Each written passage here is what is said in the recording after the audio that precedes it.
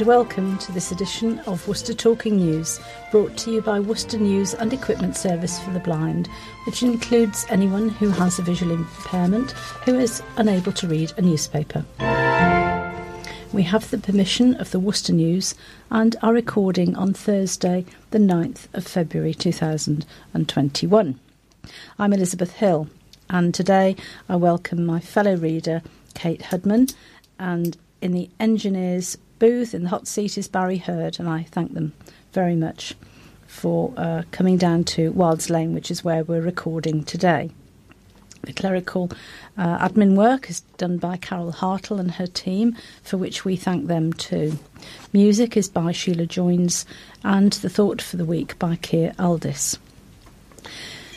May I extend a very warm welcome to any new listeners, especially to Raymond Gerard. We hope you enjoy our offering, which we hope will inform, educate, entertain, and actually warn, because there are so many scams going on these days. We do try and include any scam stories for you to be alert to. We have emergency telephone numbers, the thought for the week. We'll open the birthday book, and if we don't have yours, do let us know. And then we'll have the headlines from the past week, sunrise and sunset times, and I will read the obituaries after the final music.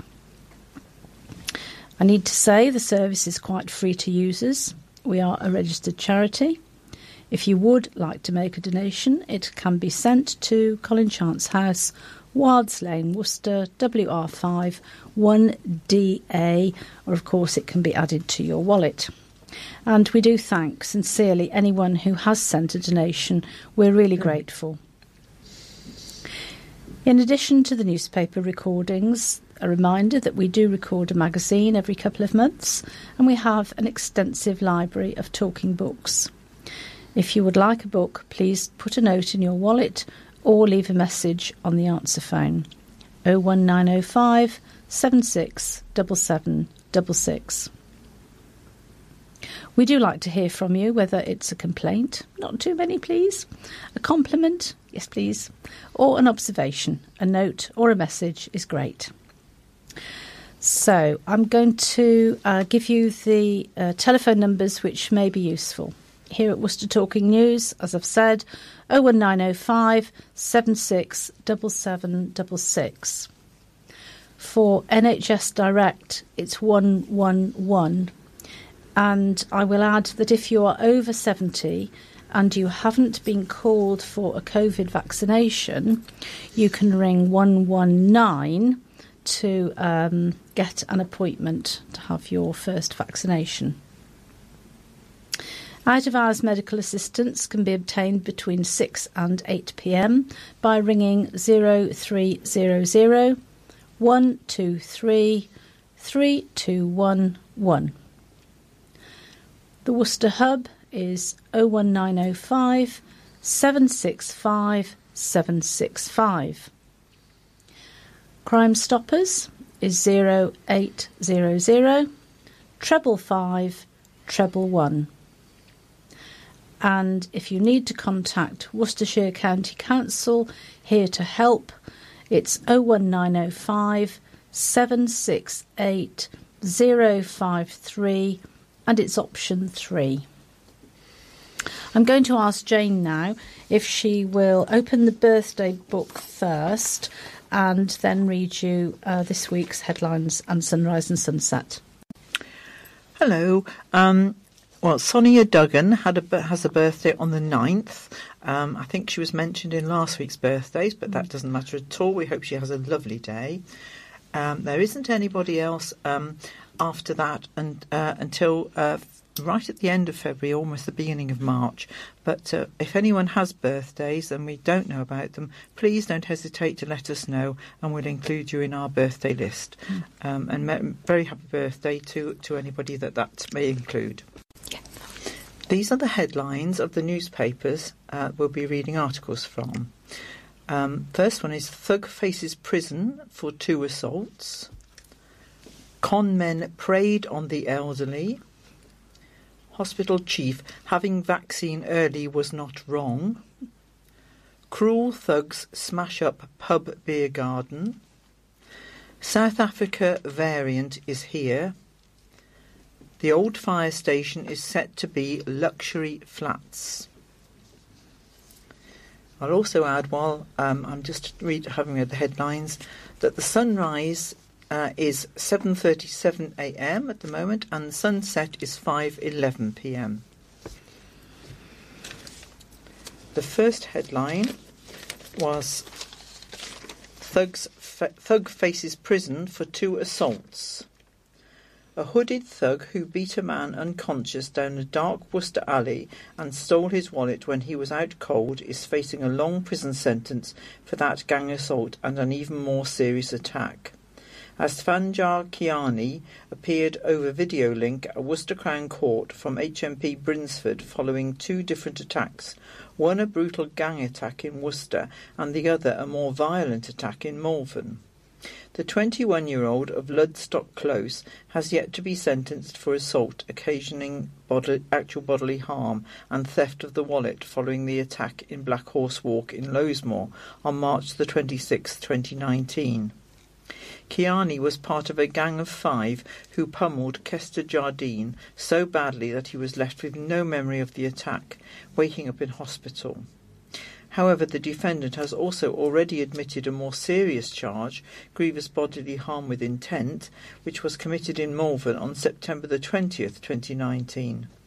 This indictment is also said to involve 2 further counts aside from the GBH, this time of assault occasioning actual bodily harm. Details of the attacks in September were not disclosed in open court, but are said to involve a 19-year-old co-defendant, Brandon Taylor, who has a care of address at St Paul's Hostel in Worcester. The case was adjourned to see if matters could be resolved in relation to Taylor, who will admit Section 20 wounding but not Section 18 wounding with intent, in relation to yet another attack on February the 21st, 2019.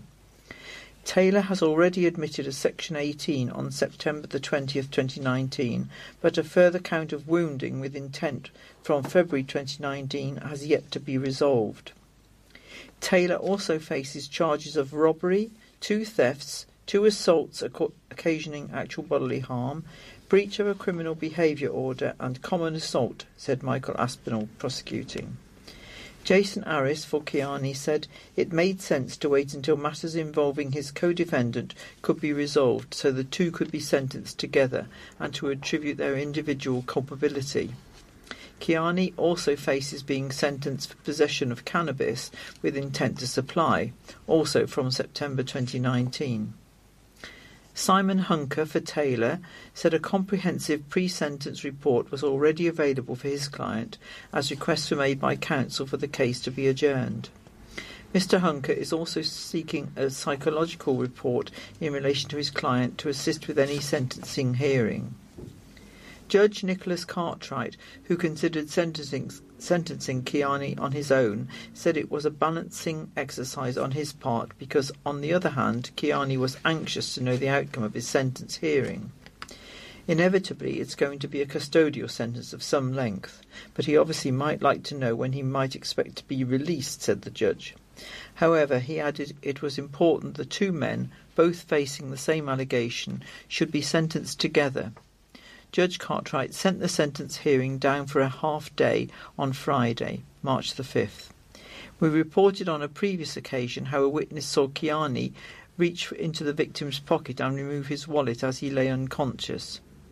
So far, 26-year-old Martin Coffey of Maple Avenue has been sentenced for assault occasioning actual bodily harm at Worcester Crown Court.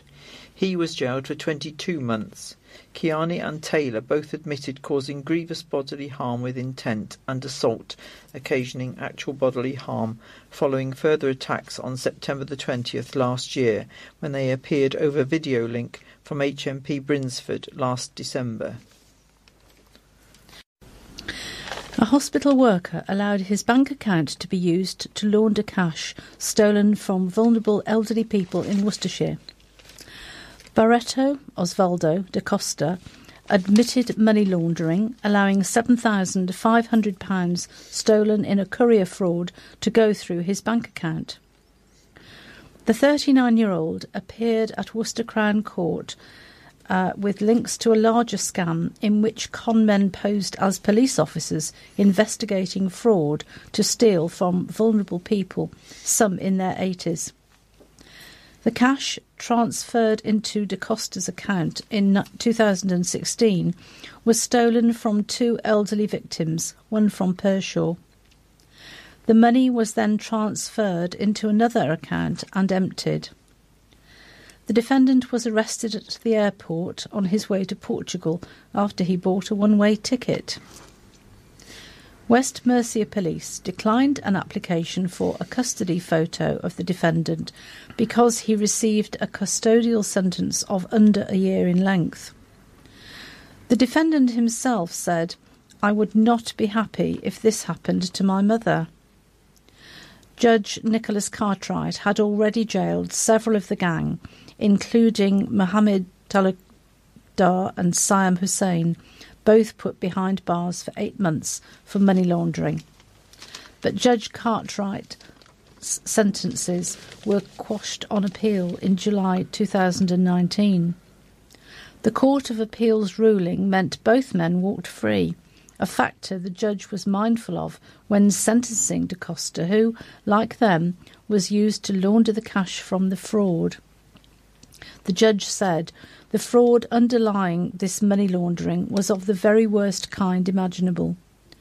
Fraudsters would ring their victims, claiming to be police officers from a fraud investigation team, reassuring them by telling them to ring 101 or 999 to confirm their false claims.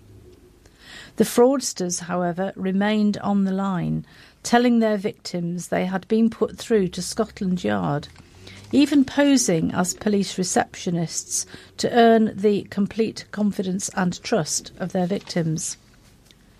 They were told that fraudsters in London had copies of their bank cards to lure victims into transferring money into what they were told was a safe account. Victims were even threatened with arrest themselves if they obstructed the police investigation and encouraged to make false statements to their banks. In other instances, people were asked to hand over the cash directly to a courier who collected it from them. Judge Cartwright said of the case, "Fraud does not get more serious than this." The judge noted that up until then, Da Costa had led a blameless life and had no previous convictions, describing him as being of previous positive good character. Da Costa of 5 Acre Close, Thornton Heath, Surrey, who appeared over video link from HMP Hewell, was sentenced to 9 months in prison, suspended for 2 years, and ordered to complete 90 hours of unpaid work. He was ordered to pay £750 costs. He apologised to the victims from prison, where he has been remanded for the last 3 weeks. Despite imposing a suspended sentence, the judge said, "I still hold the same view I did when I dealt with Messrs. Talukdar and Hussain. The need for a deterrent sentence is a powerful consideration in cases such as this." However, the judge said it would not be right to impose an immediate term of imprisonment on Da Costa, given the judgment from the Court of Appeal on Talukdar and Hussain. In ordering Da Costa to pay costs, he said, "You were going to get the flight to Portugal.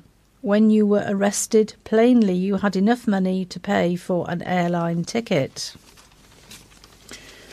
A county council chief accused of queue jumping by having a spare COVID vaccine has said he did nothing wrong.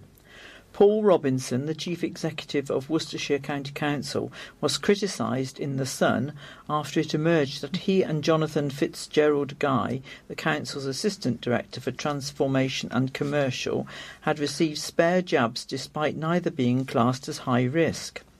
Speaking to the Worcester News, Mr Robinson said that although he regretted the controversy and reputational damage caused by the issue, if he was offered the vaccine again under the same circumstances, he would take it. He said, "I don't mind people talking about whether we should or shouldn't have had the vaccine, but I think it's important that people talk about that around the facts and actually what occurred. If people want to debate the facts about who should have vaccines, they need to do it on the facts, and actually lots of what is being put out there now is just completely untrue. On a personal level, I believe that vaccines are important.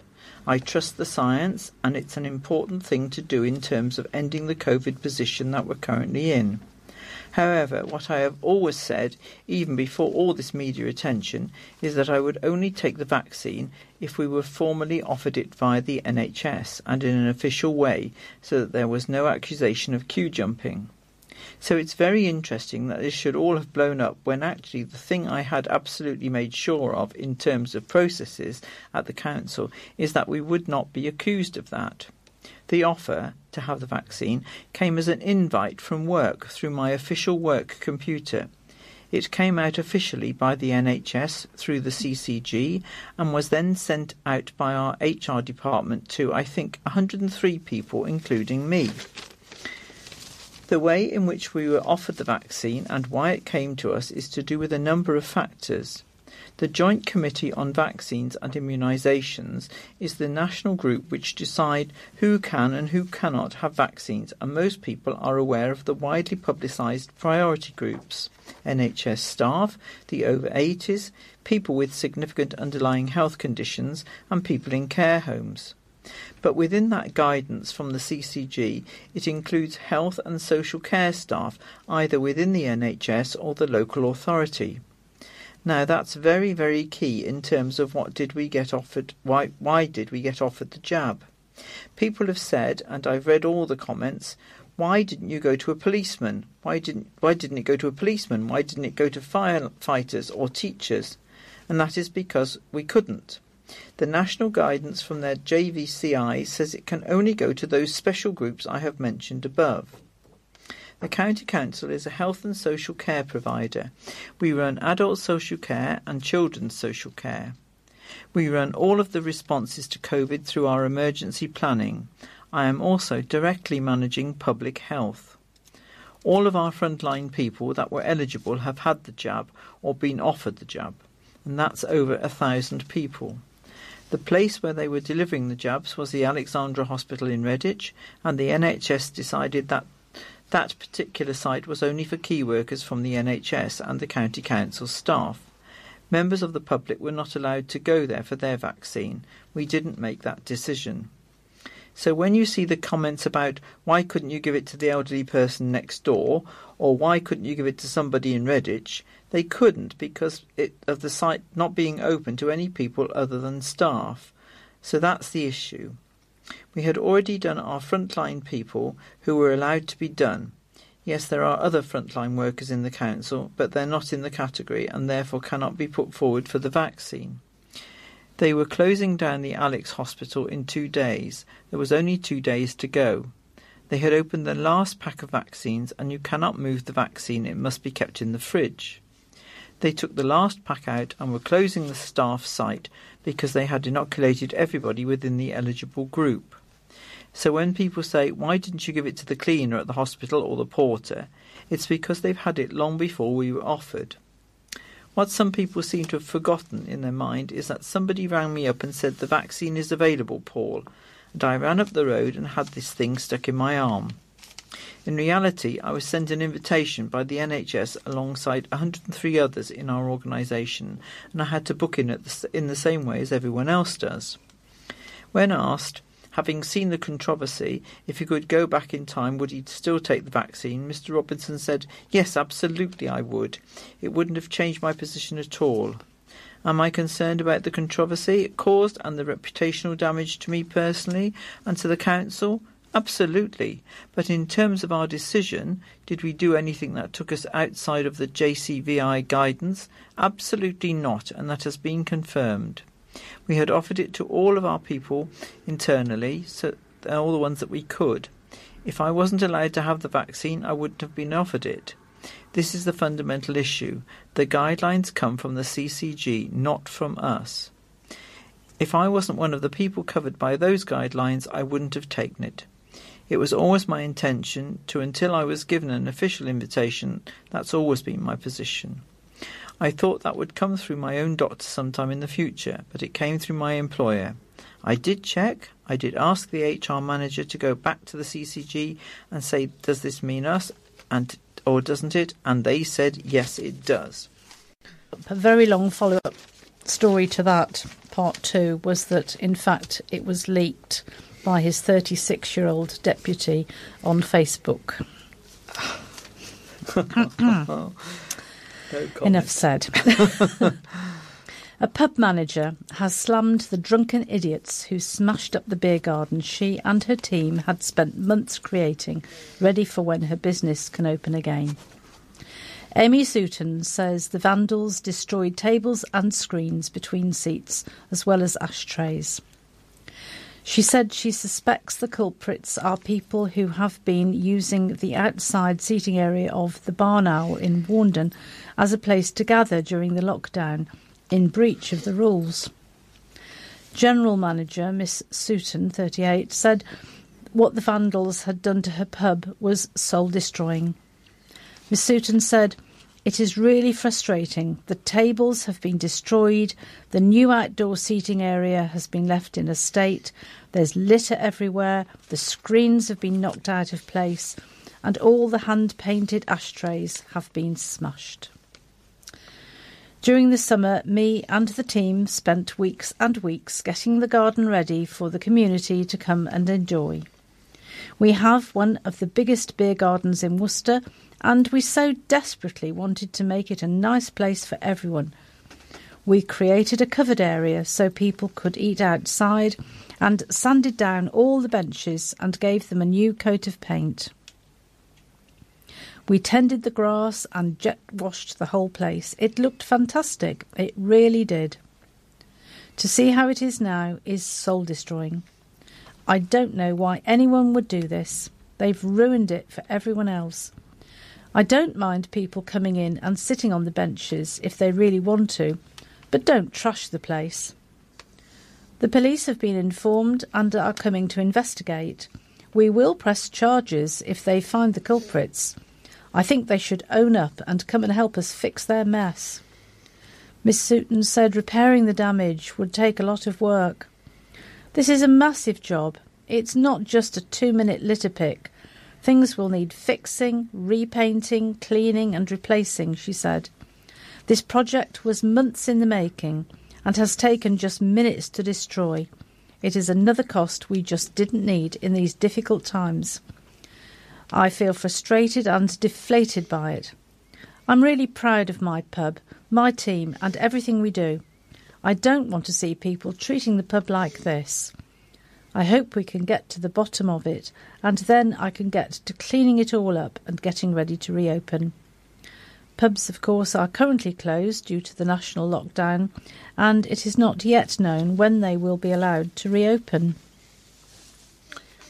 A strain of the South African variant of COVID was found in the city last week, with the number being described as very small.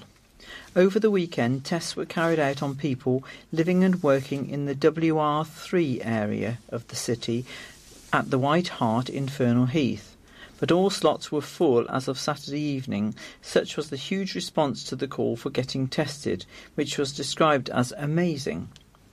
A second testing site has opened up at Sixways Stadium in Warriors Way, Worcester, to help in the efforts to tackle the infection. A statement on Worcestershire County Council's Facebook page stated, "A new test site dedicated to identifying cases of the new South African variant of COVID-19 will be opening at Sixways Stadium from 8 a.m. Tests are currently for people who are showing no symptoms, over the age of 18 and living or working within a specific postcode area. Parking will be available at the site." The Director for Public Health in Worcestershire, Dr Catherine Cobain, said, "I want to thank the residents of these areas for answering our call to get tested and for fully embracing this testing programme. It is designed to help us stop the spread of the South African variant. Testing allows us to identify people who may not even know they have it, so that they can quietly and quickly self-isolate and keep others safe from the virus. It is fantastic to see so many residents wanting to do this. Like any complex and multi-agency system, we have had some teething problems, and we apologise to anyone affected by these. We have requested further support, which will be available to us shortly, and our teams are working round the clock to ensure the testing available is fully open by early next week. To reassure everyone, I should also add that testing is going to be available for 2 weeks, so there will be plenty of time to book and be tested over the coming days. Testing is continuing in a Worcester suburb after it was confirmed the South African strain has been found. This is just an extra item on this following on Monday. Residents have been continuing to receive their coronavirus tests at the White Hart after the news which was announced late on Friday. The new strain, first reported in South Africa, has been detected in small numbers across the UK, including the WR3 area of Worcester. According to health authorities, these cases cannot be traced back to international travel. Dr. Catherine Cobain, Director for Public Health in Worcestershire, said the UK has one of the best genomic systems in the world, which has allowed us to detect the variant originating in South Africa here in Worcestershire. I urge everyone offered a test to take it up to help us to monitor the virus in our communities and to help suppress and control the spread of this variant. The most important thing to do is self-isolate if you have symptoms. This stops you spreading the virus and will help us to reduce the spread of the variant. Please limit your number of contacts, wash your hands regularly and thoroughly, keep your distance and cover your face. Please take advantage of the testing being offered. We thank everyone for their patience and for working with us on keeping Worcestershire safe. The city is currently in its third lockdown, with no end in sight until at least March. A spokesman for the County Council said there is no evidence to suggest this variant is more serious than others, or that the regulated vaccine would not protect against it, and that testing will, in combination with measures such as hand, face, space and lockdown measures, help to suppress and control the spread of the virus, while enabling a better understanding of the new variant. All cases are now self-isolating, and contact tracing has taken place to trace their contacts and ask them to self-isolate. Working in partnership with NHS Test and Trace, every person over the age of 18 living in the WR3 postcode and some WR9 postcodes is strongly encouraged to take a COVID-19 test this week, even if they're not showing symptoms. To find out if your postcode is included in this test and for more information, please visit worcestershire.gov.uk/COVID-19 variant. Testing is available to anyone over 18 who lives within walking distance of the White Hart and has no symptoms, and also obviously to the rugby ground as well. There's no car parking at the White Hart, so only use this testing site if you live within Fernal Heath or are in safe walking distance. If this site is not available to you, please wait for the drive-through testing site planned for later in the week, or the door-to-door testing that will become available. To use the centre, please book online at Worcestershire, as I've just said, worcestershire.gov.uk. You will need to show a booking confirmation email to attend the test centre for your test. Anyone who has had symptoms should not attend this centre and should book online in the normal way, gov.uk-coronavirus test. Dr. Susan Hopkins, Chief Medical Advisor for NHS Test and Trace, said, as part of our proactive sequencing work, we know that the new variant of COVID-19, first detected in South Africa, has been identified in a number of areas across England. A small proportion of these cases have no link to international travel, suggesting that there are some cases in the community. In response to this, we are ramping up testing in targeted areas so we can gather more information and effectively monitor any further community transmission. Meanwhile, response to the appeal for residents to get tested for COVID-19 who are living and working in the WR3 area of the city has been amazing, says the council.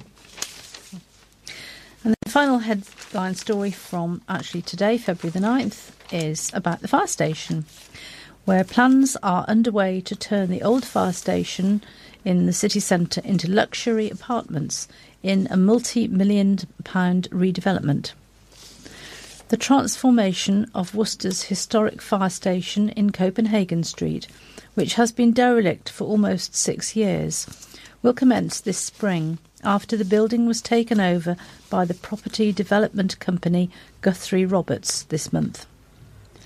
Ben Roberts, managing director of Guthrie Roberts, said, "We have some inspiring plans to develop the site into a mix of residential and commercial use.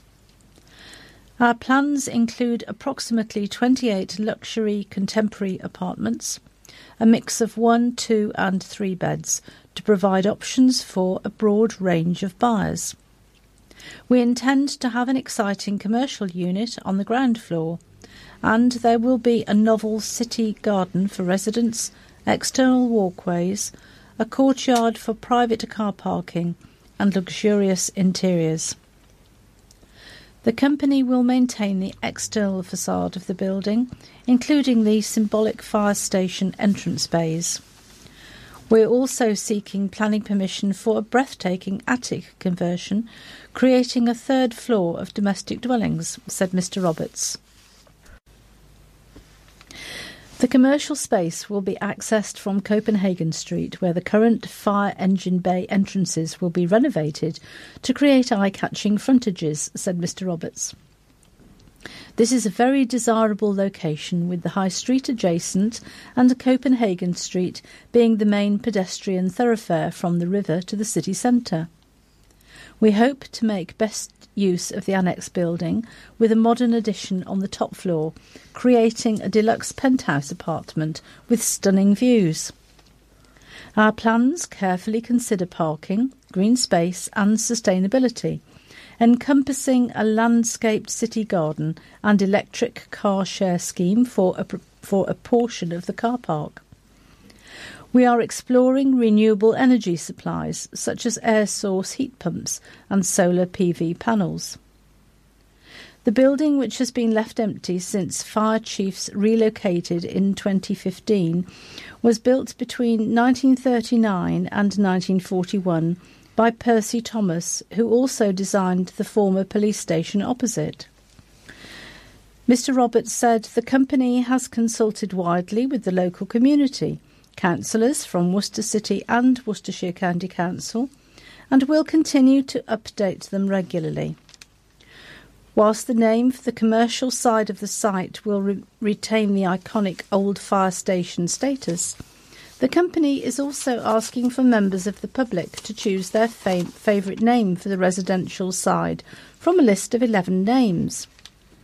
Some of the names are chosen for a deep historical connection with Worcester and the fire station's previous uses, which are Sabrina Court, Mill House, Weaver House, Weaver's Yard, Haffrin House, Shire Court, St Albans House, Faithful Place, Saxon Court, Bridport House and the Brydyard.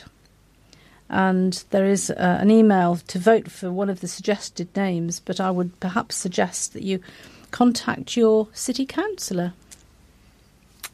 And now we'll carry on with the rest of the week's news. Now some other stories you may enjoy. How utterly magnificent. Otters are back. A family of otters have once again been spotted playing in the debris under Worcester Bridge. The video shows 2 otters playing in the debris built up against the bridge. The Worcestershire Wildlife Trust believes otters are living in almost every waterway in the country. Back in November, otters were spotted swimming in the brook in Gallivelt Park in Worcester. The furry mammal has been struggling to survive in the wild as their natural habitats were destroyed by intensive farming and pollution. However, these sightings indicate that the quality of Worcestershire's waterways is improving, and food, such as fish and small amphibians, is much more plentiful than it was 50 years ago. Many of our readers were pleased to see the otters frolicking among the debris, but not all. Adairan commented on worcesternews.co.uk site, "You are joking, right? Full of fish until the otters decimate them. You have introduced an apex predator into the food chain that will wipe out our native fish stocks. Look at the River Teme, for instance. It used to be full of large barbel and chub, all gone. A friend has a pool near Pershore that was full of huge koi carp for years. Otters travelled 3 miles overland from the Avon and wiped out every one of them. The pool is now empty of fish. Bring back otter hunts? I don't think so."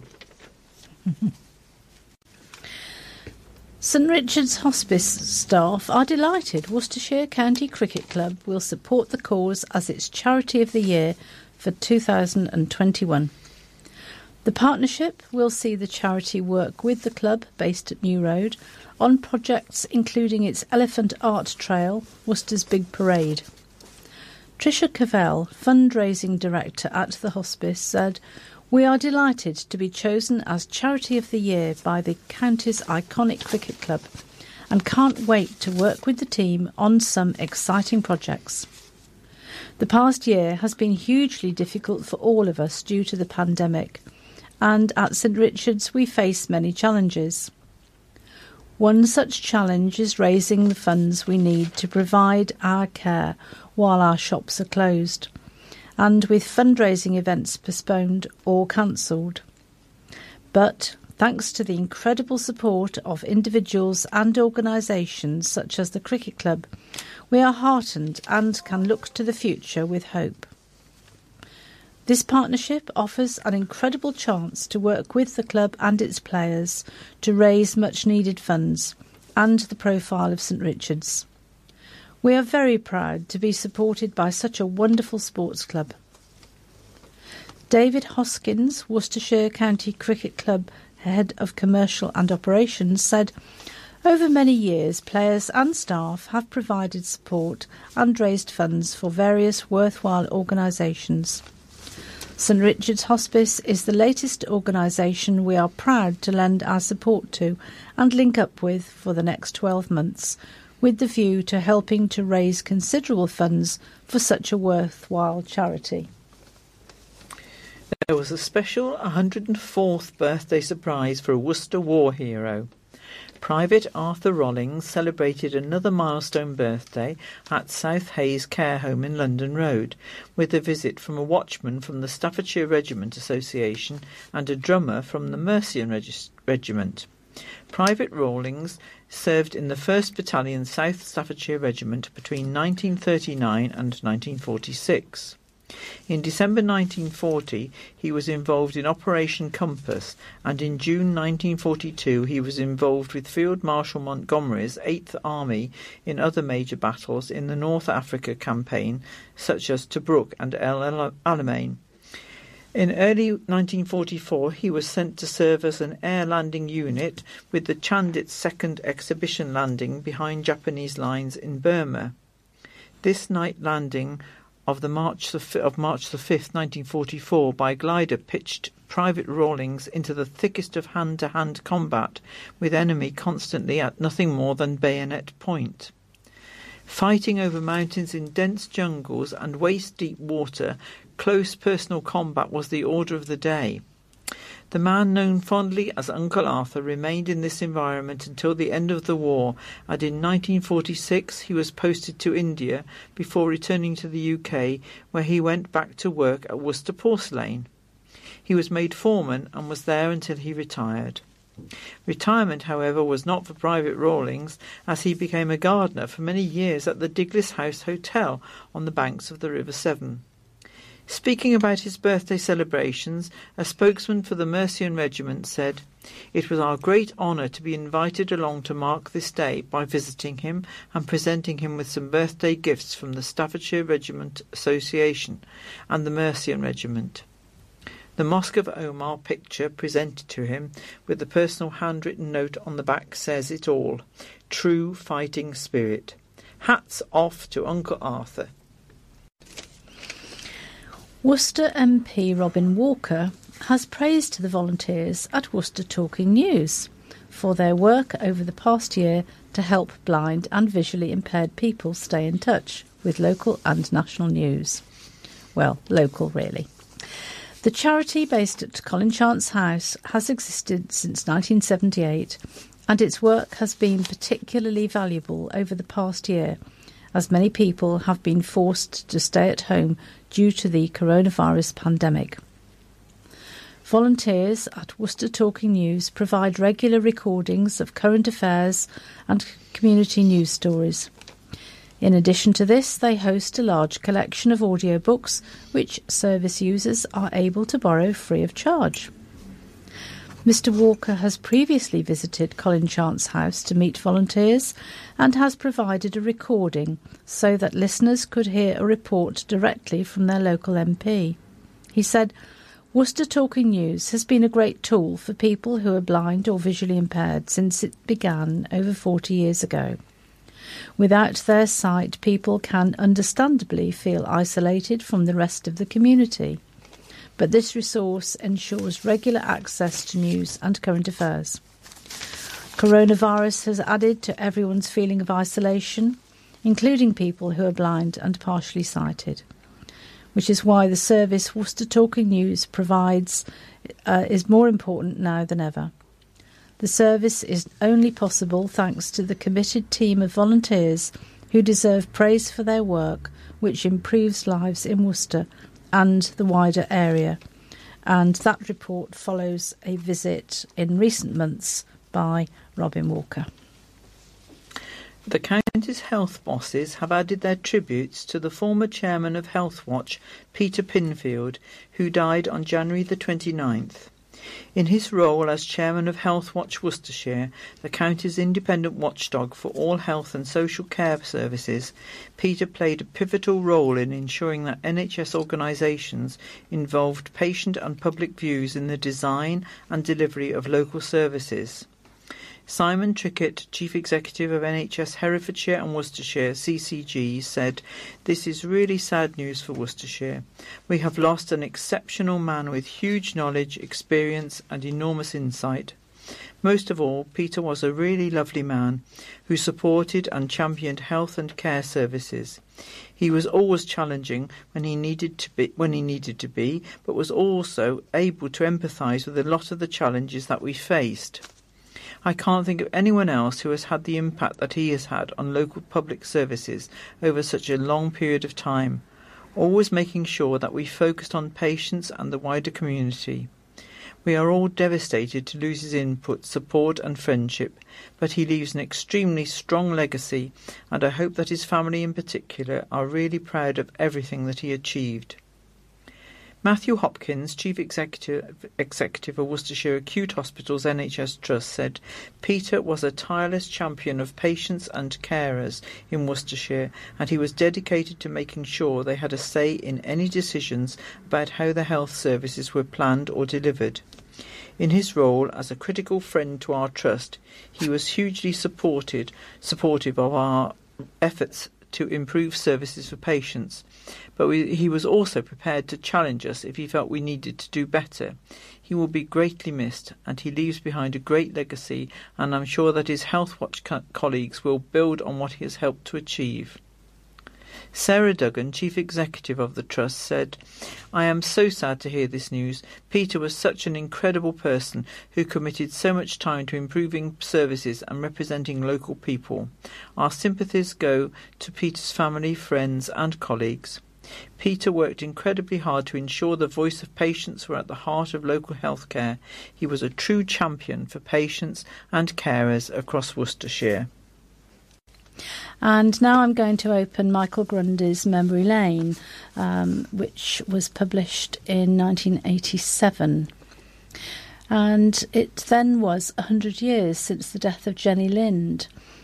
She was known as the songbird, Swedish songbird, and she nested in Malvern. So 100 years ago, the legendary Nightingale died at Malvern, her adopted hometown.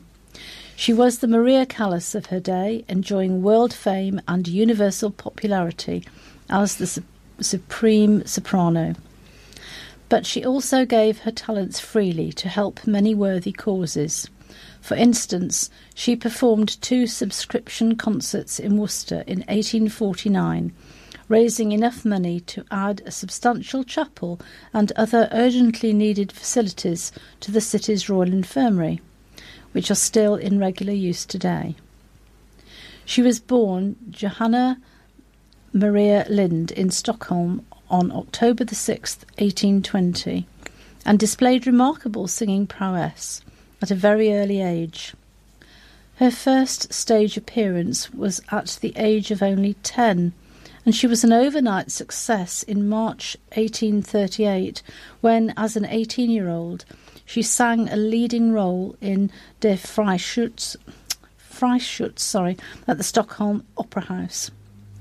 Triumphs throughout Europe quickly followed, and her extraordinary popularity soon saw her affectionately tagged the Swedish Nightingale. Yet, at the age of 29, she caused a big shock when she turned her back totally on the world of opera. Being deeply religious, she had never liked the theatre on moral grounds. Jenny devoted herself instead to singing in oratorios and concerts. Regular visits to England brought a rapid love of this country, and after her marriage in Boston, USA, in 1852 to German-born Otto Goldschmidt, her accompanist, she returned to Britain and became naturalised. Her husband founded the Bach Choir and was vice-principal of the Royal Academy of Music, while Jenny became the first professor of singing at the nation's Royal College of Music. Searching for a home in the country, the Goldschmidts bought Winds Point near the British camp on the Malvern Hills and lived there for the last years of their lives. Madame Lind Goldschmidt, as Jenny insisted on being known, worshipped regularly at Little Malvern Church and made her last public appearance on stage at the former Royal Spa Hall in West Malvern on the 23rd of July 1883.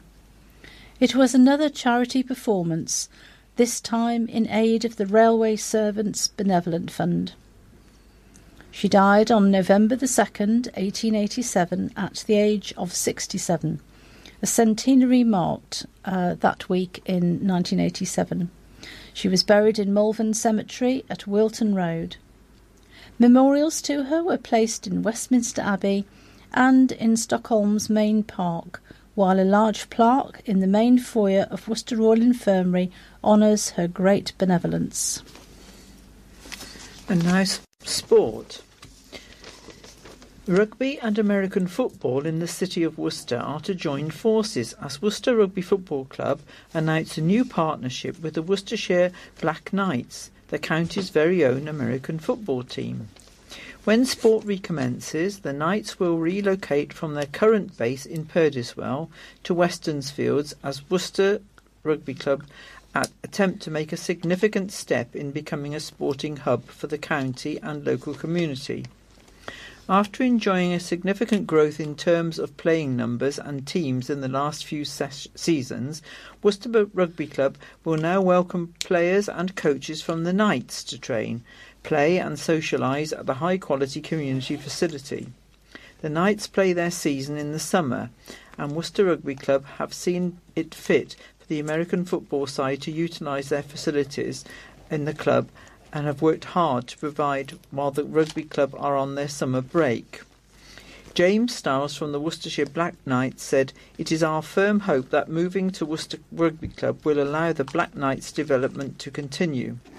The synergy between rugby and football is strong, and in time player crossover could be key to a successful partnership.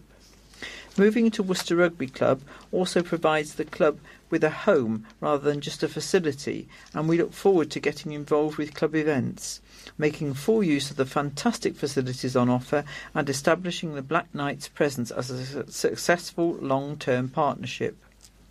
George Gidlow, wide receiver for the Worcester Knights, added, "I cannot wait to get back to playing football again. To have somewhere new to play and train as well just makes it even more exciting. Worcester Rugby Club chairman Stephen Lloyd added, "It's fantastic news to be welcoming the Worcestershire Black Knights to the family. Diversity is a wonderful thing, and we are very much looking forward to seeing them play and socialise at our club.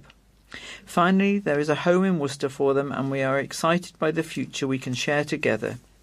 The Black Knights play in the British American Football Association SFC 2 Central, but the 2020 campaign was wiped out due to COVID, and the club have not played a fixture since 2019. They are hoping this season will go ahead as planned around Easter time, but the club are awaiting more confirmation from BAFA.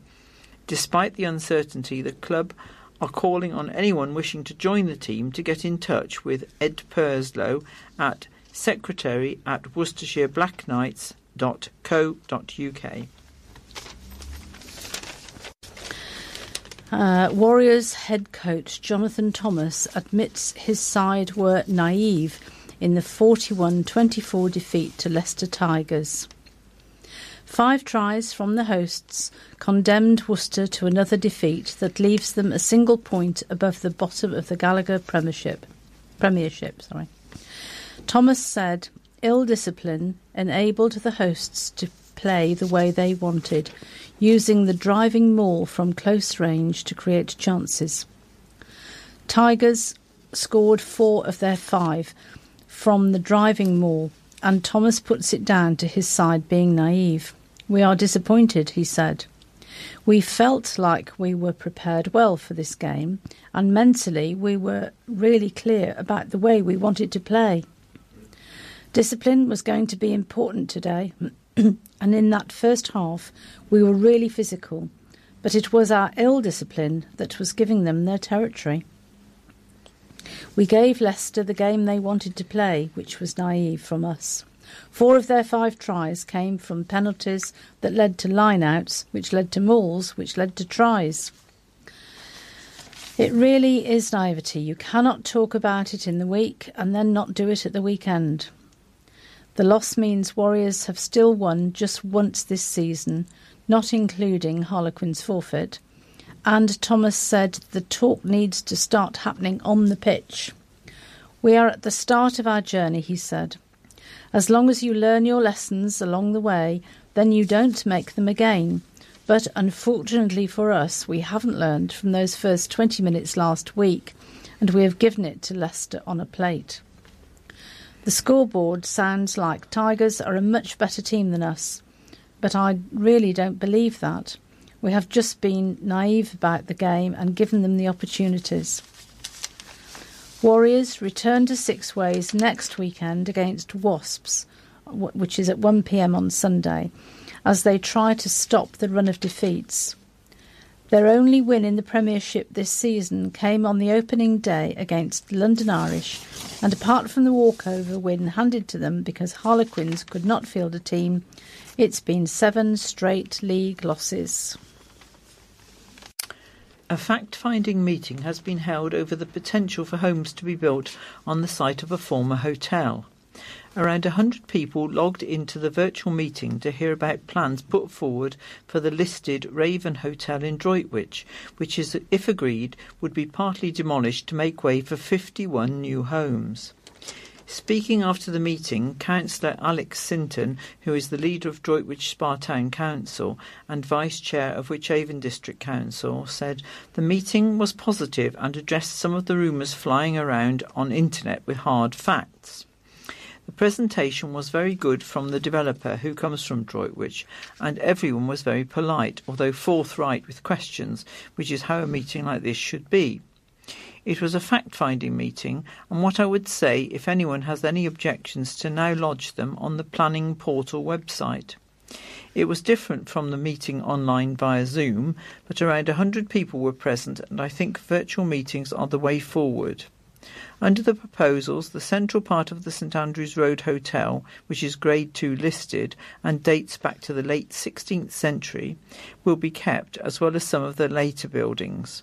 The plan to build up to 51 homes, which includes a mix of flats, terraced, detached and semi-detached homes, as well as space for a bar and restaurant, was backed in 2018 by the council.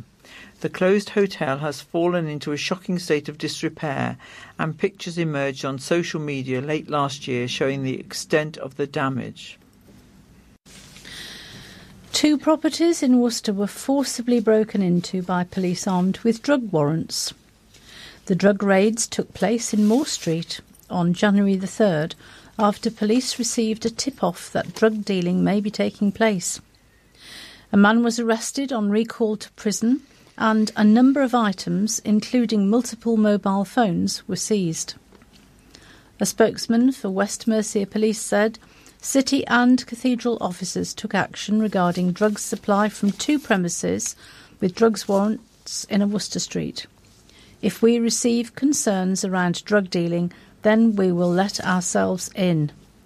1 male arrested and a number of items seized.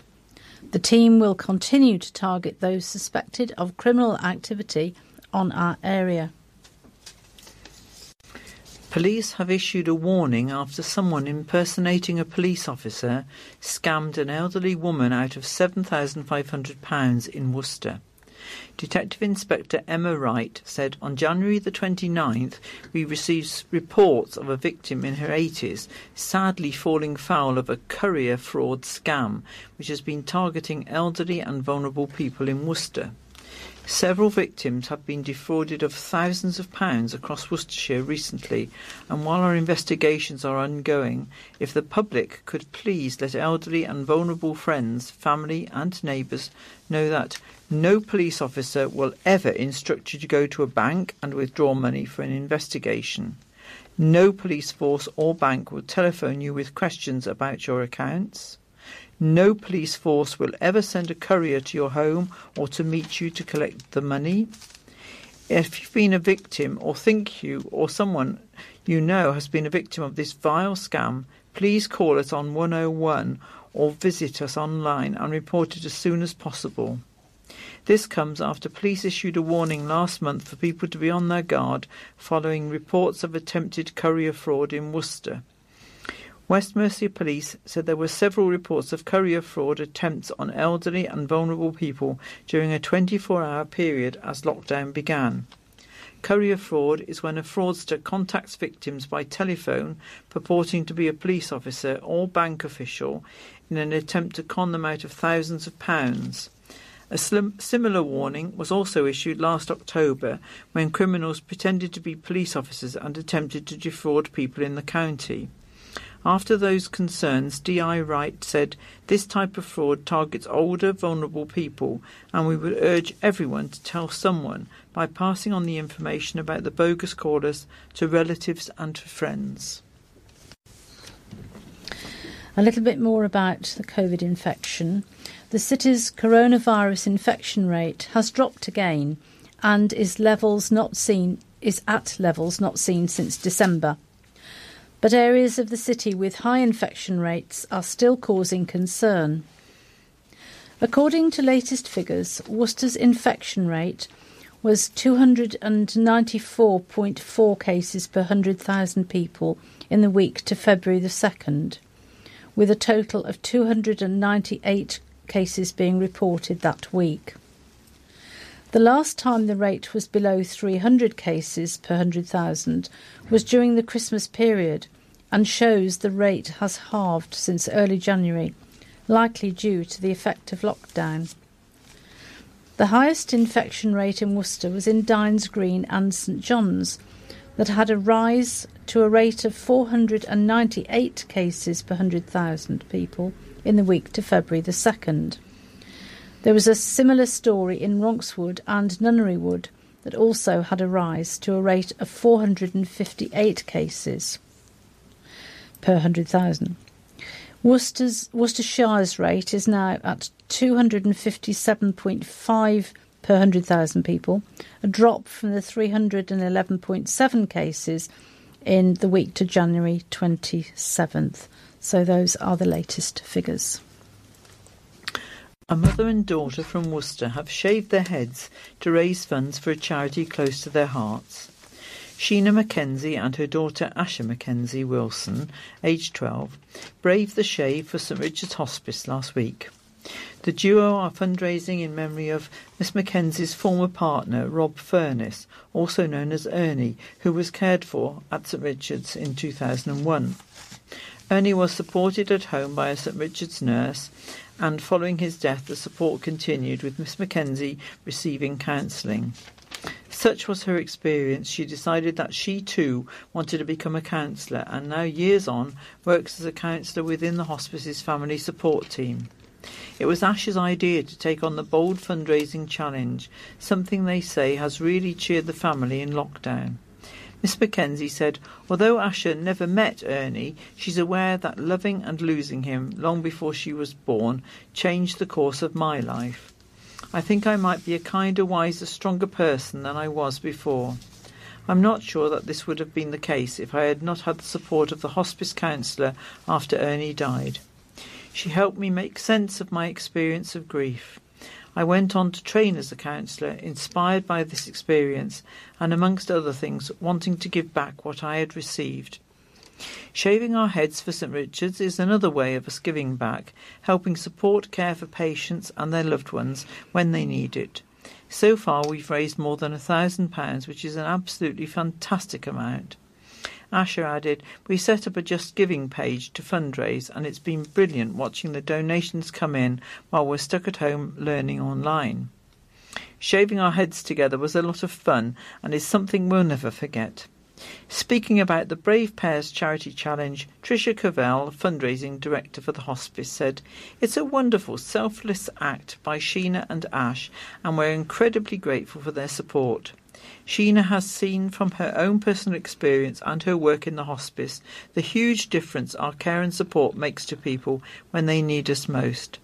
They've stepped up to help when our fundraising income has taken a real hit from the pandemic, and we want to say a huge thank you.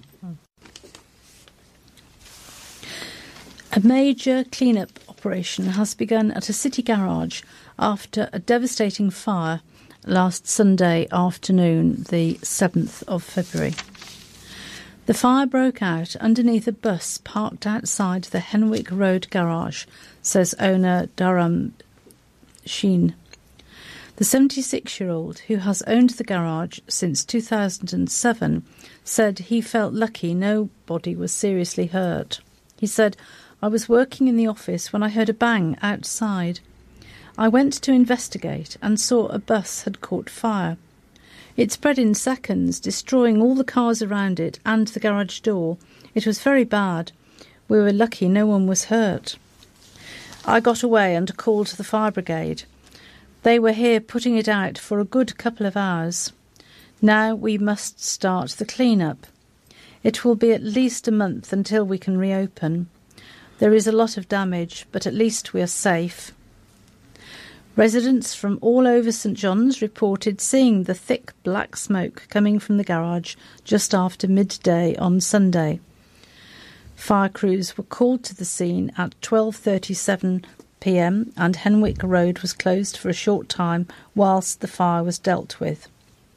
Station Commander Adrian Farmer said at the time, we contained the fire and didn't want it to spread inside the workshop, as gas bottles were inside, which could have exploded. There is no danger to anyone living in the area, and we have secured it and will be leaving shortly. A spokesman for Hereford and Worcester Fire and Rescue Service said 4 crews, 3 from Worcester and 1 from Malvern, plus a drone, were called to a building fire in Henwick at 12:37 on the 7th of February. The fire, which was at a garage and included around 5 vehicles, was fought using a hose reel jet and with 2 firefighters using breathing apparatus.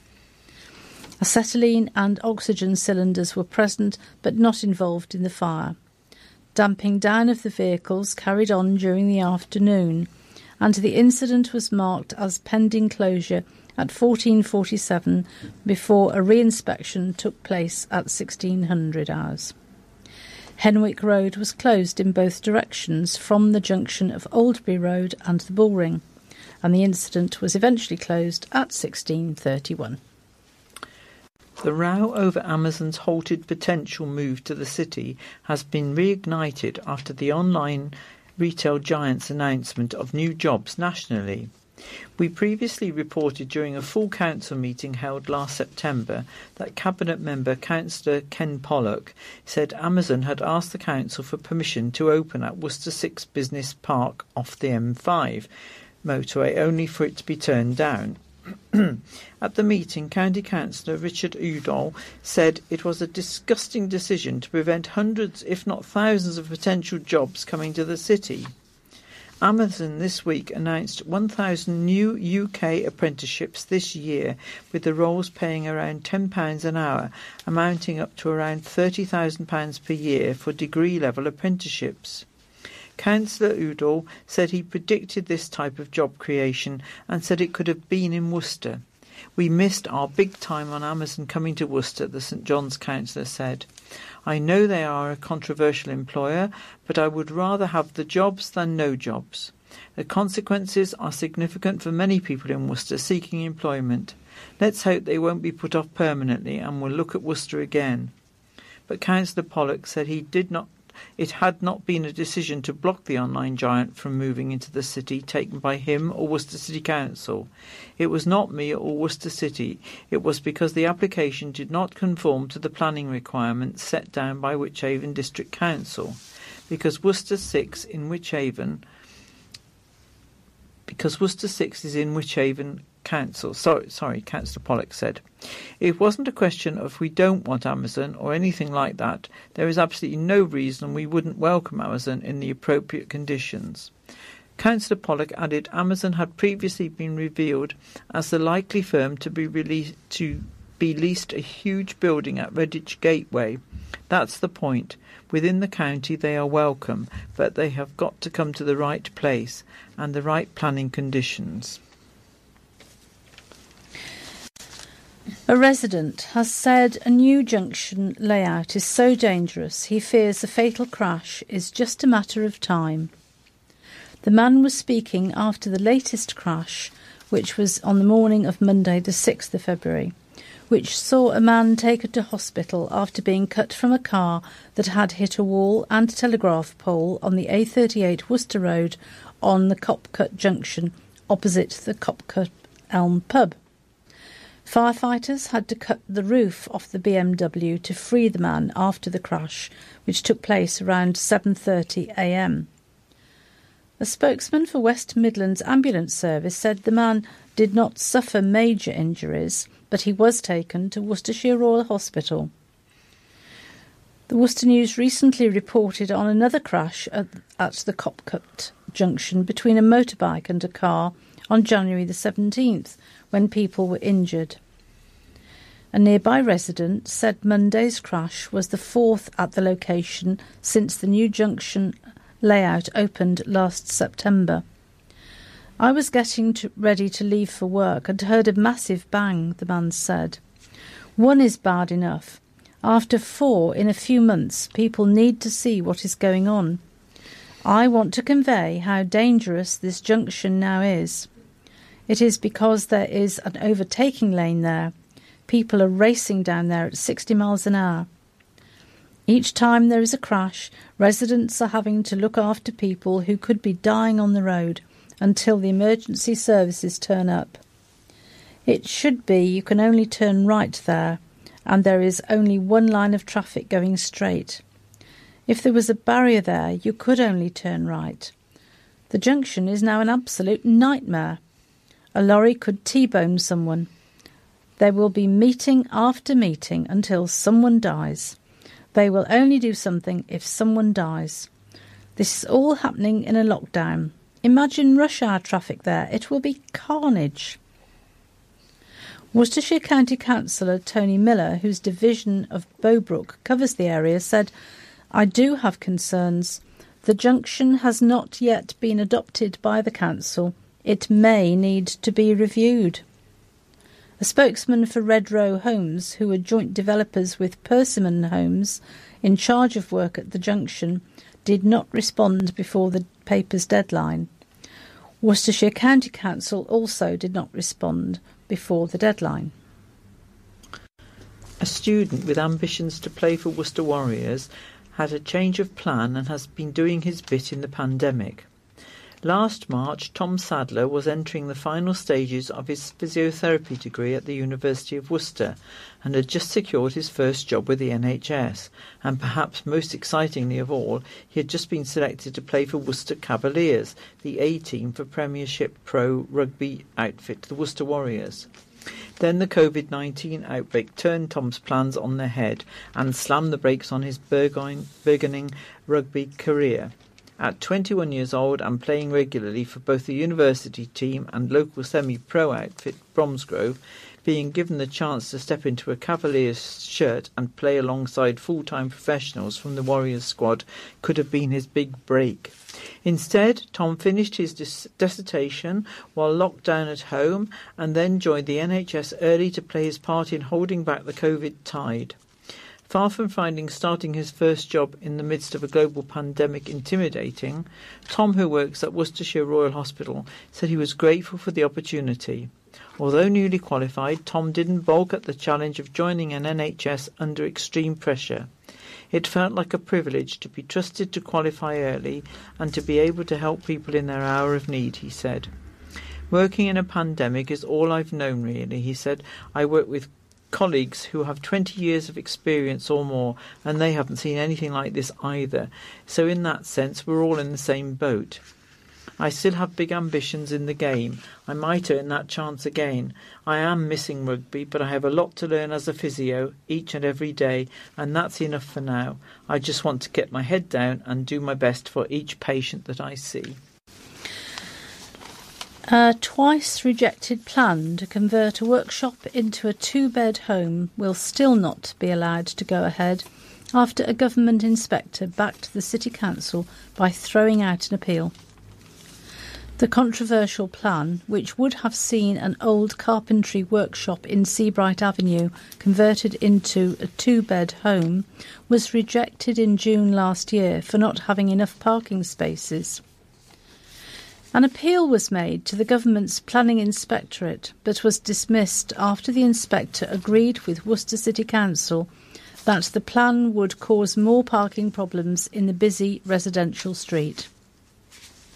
Residents and local councillors spoke out against the plan in June after the County Council's Highways Department said it should be refused for not providing any new car parking spaces in the already crowded and congested street.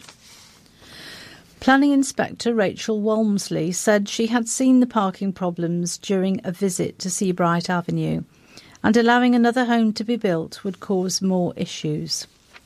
Vehicles are parked on both sides of Seabright Avenue, with vehicles on one side of the road mounting the pavement to allow vehicles to pass, a report by the planning inspector said. Notwithstanding the changes made to the parking arrangements on site, the proposed parking would be severely restricted. Several neighbours in Seabright Avenue, Camp Hill Avenue and London Road had objected to the plan, saying allowing the work to go ahead would also invade their privacy. Another plan to convert the workshop into a home was rejected again by the council in September. The developer defended the plan, saying a home would generate less traffic and congestion in the area than if it was allowed to stay as a workshop. The parking spaces for the existing dwelling would have little room for a driver to open the car door and enter the vehicle from the side of the property, the inspector's report continued. The driveway is narrow and with no turning space, drivers would need to enter or exit in reverse gear. That manoeuvre would be close to parked vehicles, which would restrict the visibility of oncoming road users. All in all, it is highly likely that drivers would choose to park more conveniently on street. From what I saw on my site visit, Seabright Avenue is subject to parking pressures. Without detailed survey information to indicate otherwise, my findings suggest that the proposed development would add notably to this pressure, increasing the competition for parking. In turn, the appeal proposal would lead to an increase in inconvenience to road users and unsafe highway conditions. A magistrate asked if she could gag a reporter by restricting his article on an abusive man's violent threats in front of Worcester children because he had learning difficulties. City Magistrate Sue Doughty asked her clerk if she could impose a press restriction on the reporting of the case of 31-year-old Nathan Ellis at Worcester Magistrates Court on Thursday, but was told she had no right to do so. Her inquiry about whether she could impose such a draconian measure came just a week after she and a colleague granted a solicitor's request the address of a teenager suspected of an arson attack in Evesham should not be published. This Section 11 order was made despite the address having previously been published. At this hearing, the reporter was not asked by magistrates if he wished to make representations or contest the order following the application by Worcester's solicitor Sam Lamsdale. The reporter explained the address had already been published and was in the public domain. He was then asked to leave the court and remove all references to the suspected arsonist's address. This week, Ellis of Sycamore Road admitted using threatening behaviour and bad abusive words likely to cause harassment, alarm or distress, and obstructing a constable in the execution of his duty in Worcester city centre at around 1 p.m. on December the 22nd. His behaviour became so unruly he had to be sprayed by police with Parva spray. Usually only children, defendants under the age of 18, and sexual assault victims are granted anonymity, although a court does have powers to withhold certain details such as names and addresses in certain very exceptional circumstances, but never for the comfort of defendants. Despite her request, the magistrate was told by the court clerk the bench had no powers to make such an order in relation to Ellis because he was an adult. Mark Hambling, prosecuting, said Ellis clenched his fist and was described as being abusive to the officer and abusive generally. He said this takes place in a public place with members of the public about. There was much profanity and a crowd had formed. There were children involved. He was arrested for a public order matter and he continues to be abusive. The officer used Parva spray, preparing for what was possibly a punch heading their way. Ellis was arrested. Barry Newton, defending, said his client had a learning disability and attended court with his mental health support worker and his grandfather. He has been in supported accommodation for 2 or 3 years. Mr. Newton said this incident, on another occasion with different personalities involved in terms of the officers, may have resulted in him being calmed down. Mr. Ellis can't remember who he was arguing with. Magistrates granted Ellis a conditional discharge for 12 months. After the verdict, Mrs. Doughty, the chairman of the bench, could be heard to say to her clerk, "Can we make a press order because of his learning disability?" However, court clerk Hugh Jones replied, "No, he's an adult." The Worcester Cathedral is now being used as a coronavirus testing site. Rapid lateral flow testing, in partnership with the Department of Health and Social Care, will be available to residents who don't have any symptoms at Worcester Cathedral between 10 a.m. and 5:45 p.m. Monday to Saturday. Testing will be available for people with no symptoms aged 18 and over from February the 3rd. Appointments must be pre-booked using an online booking link, which is www.worcestershire.gov.uk/lateral flow testing. Rapid turnaround tests are a new type of technology which provide results within an hour. They do not require a laboratory to process. Dr. Catherine Cobain, Director for Public Health in Worcestershire, said, "The cathedral is such an iconic building. I am delighted it is going to be used as a rapid flow testing centre. This will add to our efforts to reduce the spread of the virus and mean even more choice of venues for those wanting to get a rapid test in the city." Worcester MP Robin Walker said, "Great to see our 1,000-year-old cathedral playing its part in the national effort against COVID, and I'm glad that mass community testing is now available for Worcester residents." The Dean of Worcester, Peter Atkinson, said, After taking the difficult decision to suspend public worship at Worcester Cathedral to help contain the spread of COVID-19, I am proud that we are now able to further support the city's efforts to drive down transmission rates by offering the cathedral for the community testing initiative.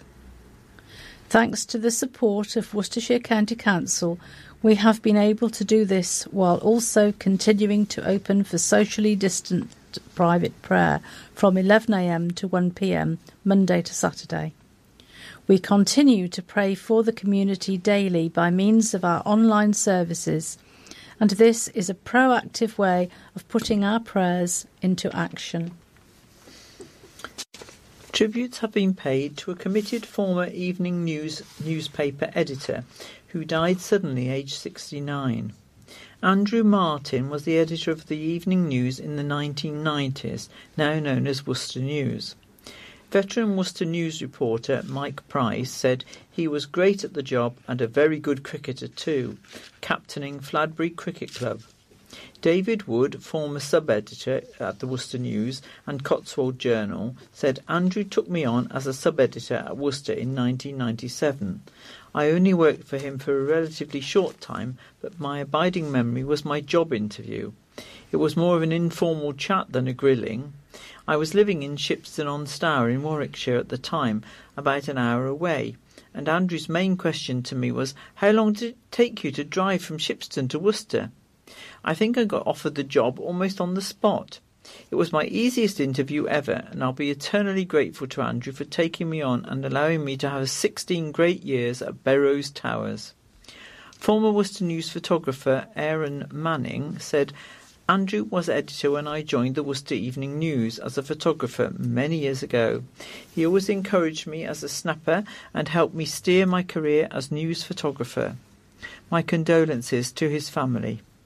Mr. Martin took over from Steve Rogers as editor of the coastal titles including the Real Journal, North Wales Pioneer and North Wales Chronicle in 2012.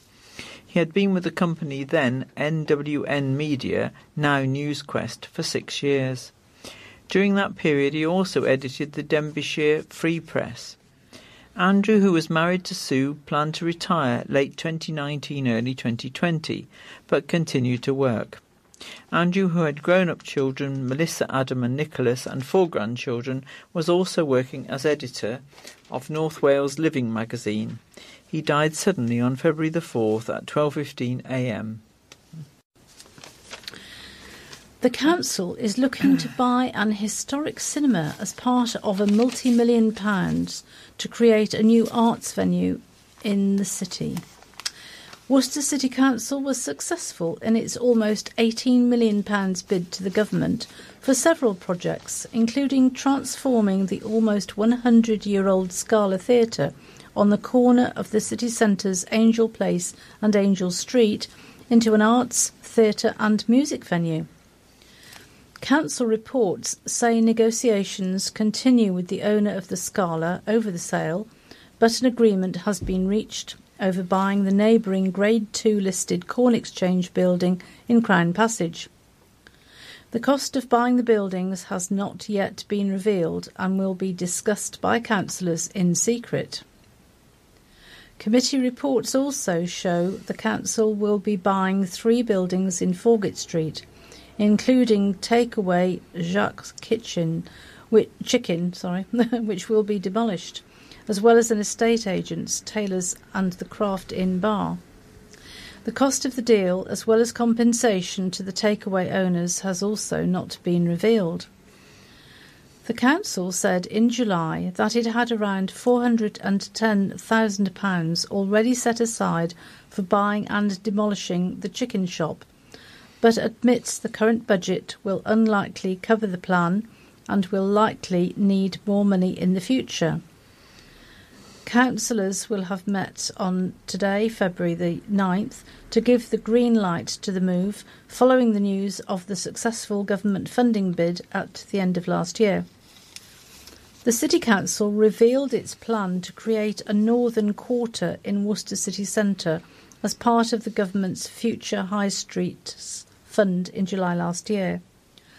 The successful bid means the area around Angel Street and Angel Place, the Foregate, the Cross and Trinity Street would be completely regenerated to create an urban neighbourhood focusing on new shops, cafes, restaurants and bars, a new performance and arts venue and other cultural facilities, some family-friendly attractions, as well as housing and office space, transforming it into a destination for young people and families. The work would cost around £29 million, with the City Council and other local partners putting forward £11 million alongside the government money. Strong links between the new Northern Quarter and nearby arches would also be created. The city's arches are currently being transformed as part of a £4.5 million work to create another cultural hub for creative businesses and the arts, and create a direct link between Worcester Foregate Street, the Hive and the Riverside. Fraudsters claiming to be from the NHS are contacting unsuspecting victims via email, sending a fake invitation to be vaccinated that includes a link to a website to register for the vaccine. However, legitimate vaccine emails require no such registration. The Chartered Trading Standards Institute said that text messages had also been sent out, including links to fake NHS websites that asked recipients for bank details, supposedly for verification purposes. Catherine Hart, lead officer at CTSI, said the vaccine brings great hope for an end to the pandemic and lockdowns, but some only wish to create even further misery by defrauding others. The NHS will never ask you for banking details, passwords or PIN numbers, and these should serve as an instant red flag. A woman has said she would not be here today if it wasn't for the help she received from a mental health service. And Laura Pugh says she is so passionate now about mental health, she wants to work for the Herefordshire and Worcestershire Healthy Minds service. The 51-year-old was speaking in support of the National Time to Talk Day, which was on Thursday of last week. The campaign encouraged people to talk about their problems and seek help for mental health problems. Ms Pugh said she sought help from the service after moving to Ross-on-Wye from Hertfordshire. It has only been through the help of local services since I have been here that I was diagnosed for the depression I have had for years, she said. I had 3 lots of brain surgery for epilepsy, which doesn't help, and one of the side effects was depression. Anxiety and agoraphobia has then come along with it. You don't realise these things until it all comes to a head. I have been using the Healthy Mind service for at least 3 years. One of my GPs suggested it. I wouldn't be here today in body or soul if it wasn't for the Healthy Mind service. I would have weekly, then monthly meetings which were invaluable. One of the hardest things is admitting you have a problem, the embarrassment of it. I used to think there's nothing wrong with me. I'm crying because it is that time of the month, or I'm having a down day. The mental health services we have round here are amazing. Mental health wasn't talked about among people of my generation, but there is still a long way to go. I'm studying mental health now. I want to give something back. Phil Morgan Henshaw is the service manager for the Healthy Minds service in Herefordshire and Worcestershire, and said it's all about acknowledging mental health needs are as important as physical health needs. Where we need to get societally is we need to be better at observing mental health dips and seeking appropriate assistance. In the same way you would for a physical ailment that becomes worse, you would seek attention. If you have a mental health issue that becomes worse, then come to talk to us. Mr. Morgan Henshaw added the key message was also that even during this pandemic they are open for business and run virtual group activities at the moment which can be joined remotely from home.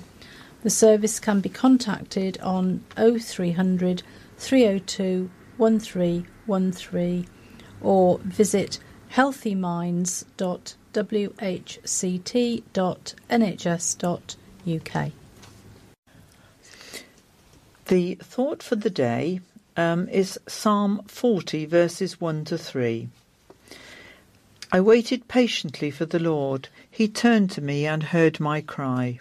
He lifted me out of the slimy pit, out of the mud and mire. He set my feet on a rock and gave me a firm place to stand. He put a new song in my mouth, a hymn of praise to our God. Many will see and fear the Lord and put their trust in him. And that brings us to the end of this week's recording.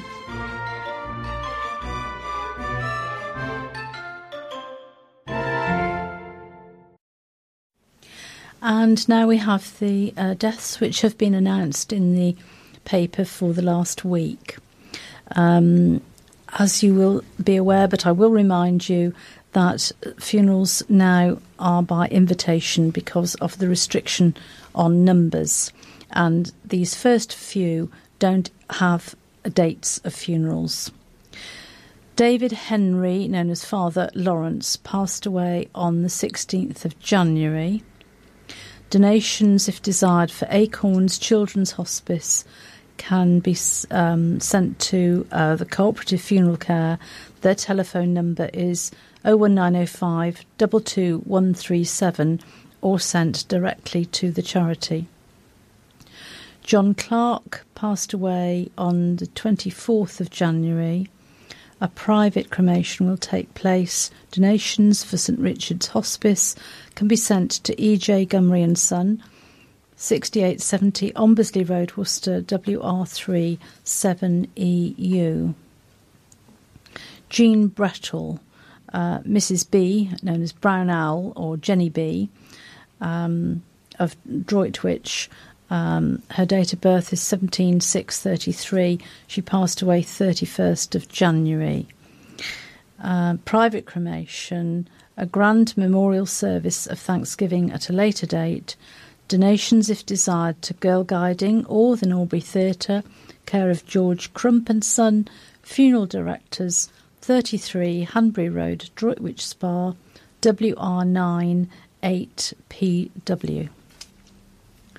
Keith Radcliffe, formerly of Checketts Lane, passed away January 27th. Donations, if desired, for St Richard's Hospice can be sent to E.J. Gumry & Son, details as before. Ida Ellen Phillips passed away January 25th. We're not sure exactly where she lived. There's no funeral director mentioned there. Shirley Francis, née Brewer, sadly passed away January the 7th. Funeral service is on the 9th, will have taken place today, the 9th of February. Donations for Acorns Children's Hospice can be sent to AV Band, Funeral Directors, 41 St Nicholas Street, Worcester, WR1 1UW. Linda Marie Caldicott passed away peacefully on January the 11th. Her funeral service will have taken place on February the 11th. It will be too late to view the service from your own home. Donations, if desired, to Mental Health Foundation, AV Band for details, which is, I'll repeat, 01905 22892. Also, the funeral will have taken place on the 11th, is that of Robert Walter, known as Bob Duke, who passed away on the 21st of January. Donations, if desired, for Macmillan nurses can be sent to E.J. Gumry & Son, details as before. Maureen Phyllis Field passed away 15th of January. Funeral service will have taken place on the 12th of February. And donations to cancer research can be sent to care of